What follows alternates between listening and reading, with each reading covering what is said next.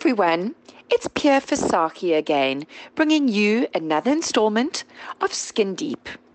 Today I'm going to chat to you about inflammation in the body and how it affects your skin. First and foremost, the skin is our largest organ, and there is still so much about the skin that both doctors and scientists don't know.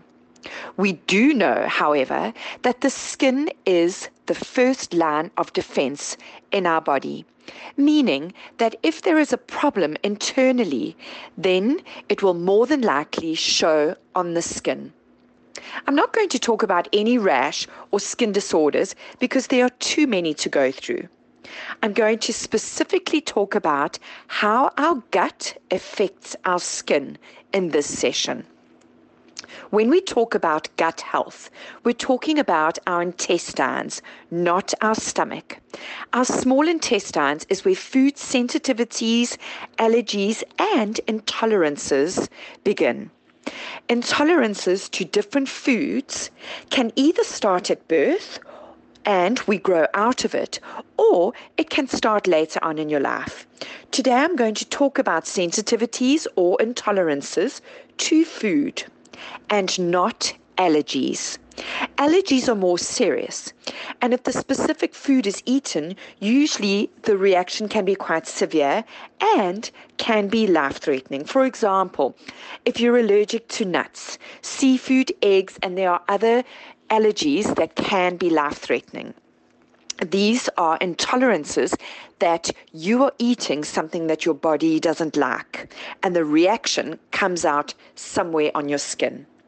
An intolerance is often hidden and only shows up later on in your life in the form of IBS is one of them, irritable bowel syndrome, skin rashes, all sorts of skin rashes, inflammation of the skin, bloating, and indigestion can all be caused from intolerances to food. And if undiagnosed or untreated, can lead to an autoimmune disease. Examples of autoimmune diseases directly linked to a leaky gut is lupus, MS, Hashimoto's, rheumatoid arthritis. So why does your gut start to leak large particles out of your small intestine, causing the body technically to attack itself? The reason is because you're eating something that your body has an intolerance to. And sadly, the best way to figure out exactly what your body doesn't like is to go through a process of elimination. Because blood tests can tell you what you're allergic to, but a blood test can't tell you what your body doesn't like to tolerate. Unfortunately, intolerances get worse as we get older. As children, we can tolerate certain foods, but as our body gets older, it seems to tolerate these allergens less. Other than autoimmune diseases, how else does your body show intolerances? In the form of certain rashes. One specific rash is called seborrheic dermatitis, and this affects your head. So a lot of people will say, oh, I have psoriasis on my head. Now remember, psoriasis is also an autoimmune disease.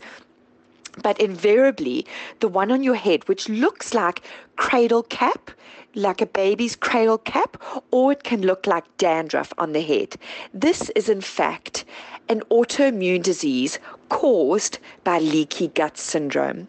Men can also get seborrheic dermatitis in their beards, on their chins, around their nose, or their cheeks.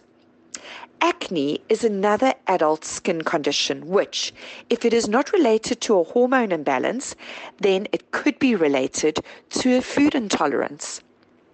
So, what are the main food culprits that cause leaky gut syndrome? The main two are dairy, and the second one is gluten. We can tolerate them, but eventually it will start to affect your body negatively. I've had a DNA test to see what my body DNA is telling me about going forward as I get older.